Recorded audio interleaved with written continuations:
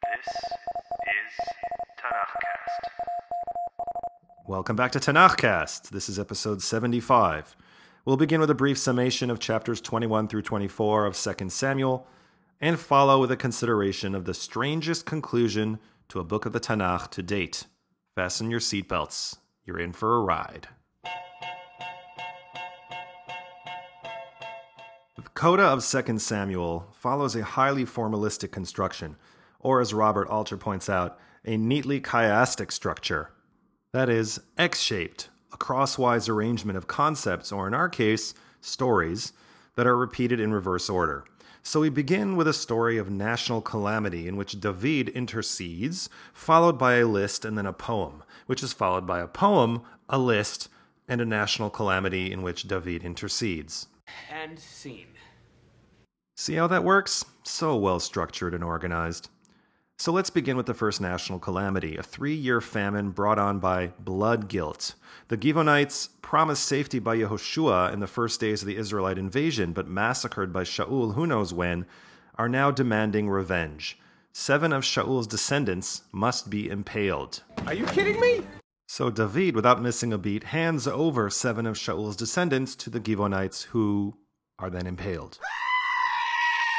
Ritzpah, daughter of Ayas, one of Shaul's concubines, a mother who lost 2 of her sons, sits keening over the bodies, guarding the corpses through the hot months of the summer until the rains return in the fall. And this marks the end of the famine. When word of this feat of endurance reaches David, he orders the collection of the bones of Shaul and Yonatan from their sepulchre in Yavesh Gilad, mingles them with the bones of the impaled 7, and buries them all in the tomb of Kish, Shaul's father. Quote, "And God then granted the plea for the land." But the calamity has not fully passed. The Philistines are back and on the move, this time led by Ishbi Benob, an offspring of the Titan, who wields a giant weapon and targets David for assassination. Only with the last-minute intervention of Avishai ben Sruya does David survive, at which point it is resolved that David should not fight on the front lines any longer. But it is a resolution that will have to wait until later to fulfill, as the skirmishes with the Philistines continue, involving other titans, giant weapons, and an unnamed titan with 6 fingers on each hand and 6 toes on each foot. Are you kidding me? So at this point, a poem would offer a nice break from the sheer insanity, and David delivers. Robert Alter observes that narrative books often end with a long poem. Genesis ends with Yaakov's testament, Moshe's concludes Deuteronomy. Alter is not convinced that the poem here is actually David's, but due to some of the archaic phrasings, David's authorship cannot be wholly discounted. This poem occurs again in the book of Psalms, chapter 18, with some variations. It positions David as in trouble, surrounded by enemies and death, turning to God for salvation, and God, described in highly anthropomorphic terms, comes to save the poet, smiting David's enemies. Mounting a cherub to fly to the rescue, firing arrows and fiery blasts from his nostrils, parting the seas to rescue David. David praises God for giving him strength and victory and for being his, quote, tower of rescue. Chapter 23 begins the reverse order with another poem praising God before a list of warriors and their crazy exploits, like Yoshev Bashevet, head of a unit of 3 elite warriors who once killed 800 men at one time. These same 3 warriors also once snuck behind enemy lines to bring David a drink of water from his favorite well in Bethlehem. And then he was too embarrassed to drink it, so he offered it to God.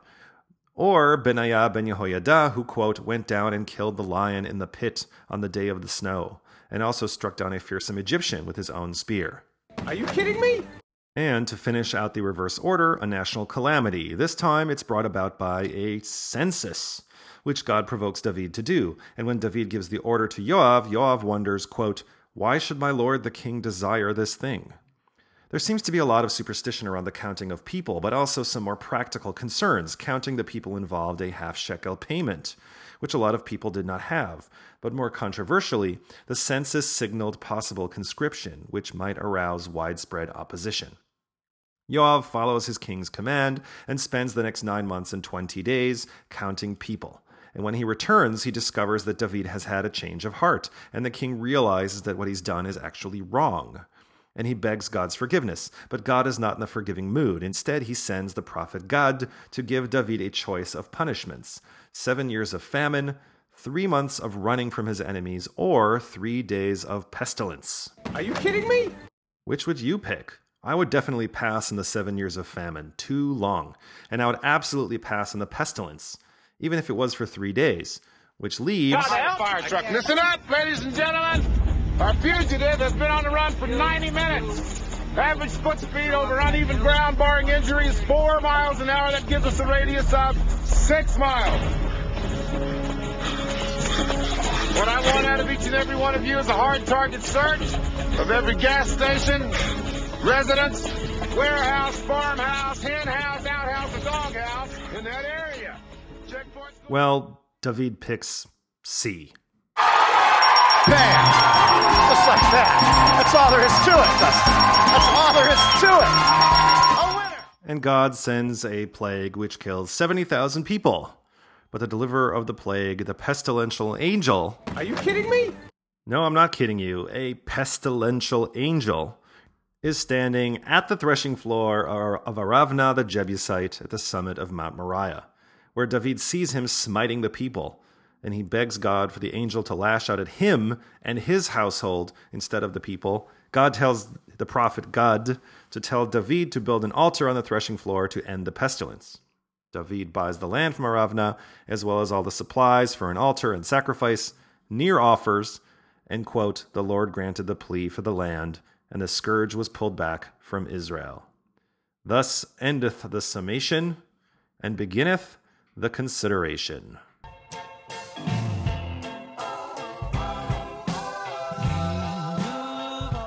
I don't even know where to begin with this. And the thing is, I should have known better. I mean, here's what I mean. I've been lulled by the verisimilitude of 2 Samuel. I was so deeply vested in the human drama and the political intrigue. It was like reading an ancient version of House of Cards or The West Wing or even Scandal. But then someone goes and whips out a magic wand and casts a binding spell or summons a dragon or a pestilential angel. But I'm getting ahead of myself.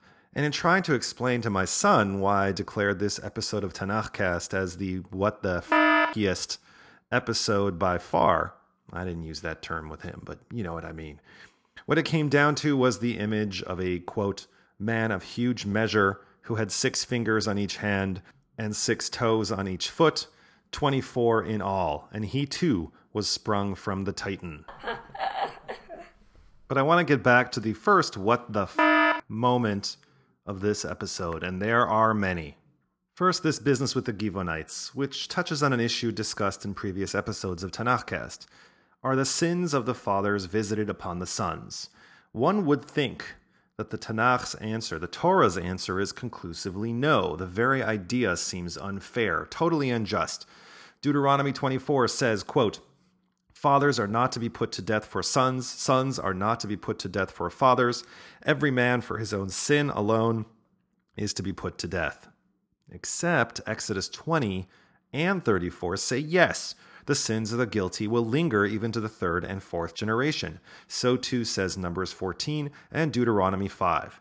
So, in a sense, the demand of the Givonites is not all that unusual, except there's no mention of Shaul ever attacking the Givonites in 1 Samuel, and yet God tells David of Shaul and his bloodthirsty house, and that there's a famine for 3 years because of this forgotten massacre. Are you kidding me? And it is rather nice of the Givonites not to want to exact a similar fate upon countless Israelites, an eye for an eye and all that, massacre for massacre. Instead, the vengeance is to be meted out specifically on the surviving family members of Shaul's house, as if they haven't had enough sorrow and suffering already.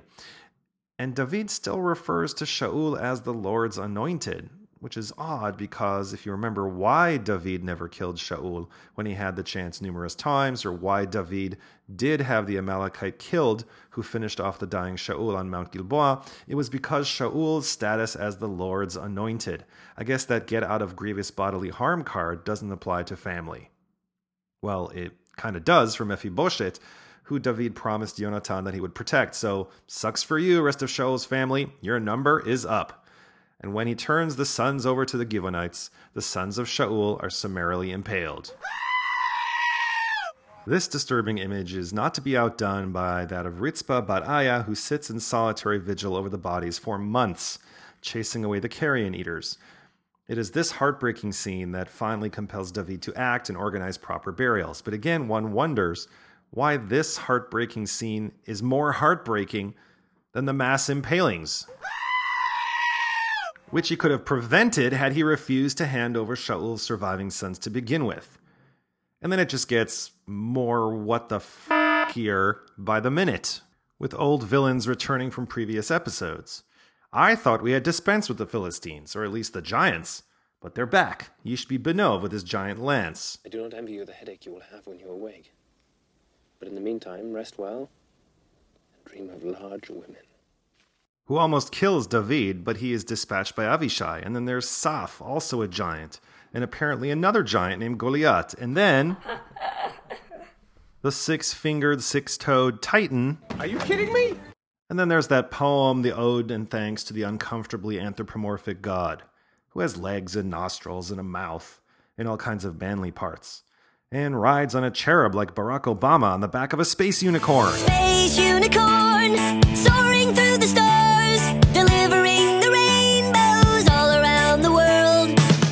You see what I mean? This episode just keeps getting better and better. But wait, there's more. Living here in Toronto, where the pizza is, sad to say, subpar, I often have a hankering for a slice of Lou Malnati's deep dish pizza. I happily frequented Lou's, Lincolnwood branch in Chicago, spending many an hour awaiting the browned butter crust with... Anyway, I would never think to ask someone to go all the way to Chicago to get some for me. Although if there are any folks in the 312 or 773 who are listening right now, I mean, if they're there anyway, and it's not too much trouble, I'll take 10, please. But to make a special trip, that's crazy, right? But that didn't stop David, who longed for a drink of water from a well in his hometown of Bethlehem, which happened to be a Philistine garrison. Now, I've been to the U.S. border crossing at Fort Erie and Niagara, Queenston, Lewiston, and the Ambassador Bridge, but none of them were as risky and dangerous as the crossing made by the three heroes through enemy lines and through all kinds of security to draw water from David's favorite well in Bethlehem.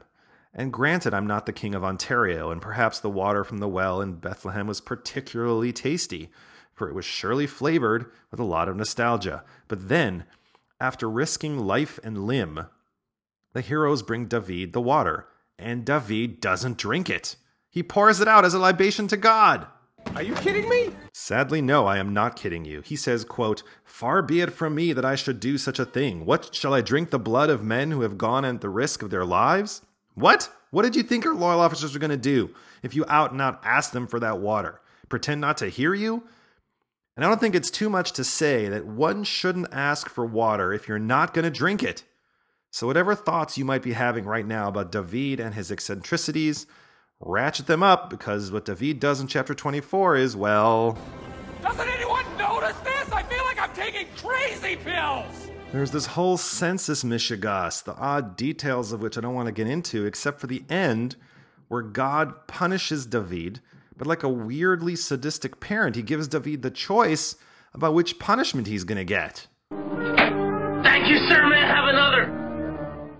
And David picks pestilence. Are you kidding me?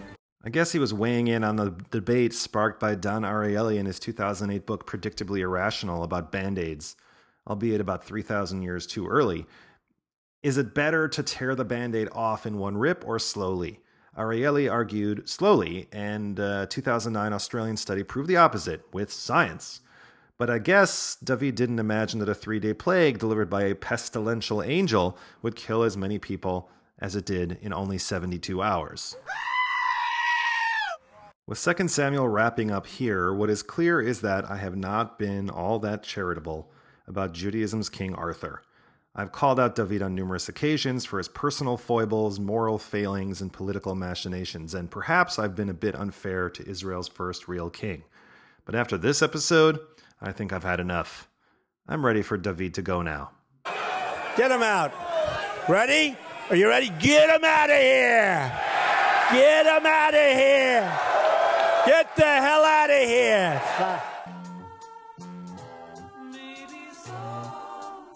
If you like what you heard today, spread the word about TanachCast. Send a friend an email to say, "Hey, you should check out TanachCast." Or like TanachCast at the show pages on Facebook or Google+. Or write a brief review at the iTunes Store, Stitcher Smart Radio, or SoundCloud. It's a small thing really, but it will help other people find TanachCast. I thank you in advance for that, and encourage you to join us again in 2 weeks for Episode 76, when we begin the first book of Kings with chapters 1 through 3.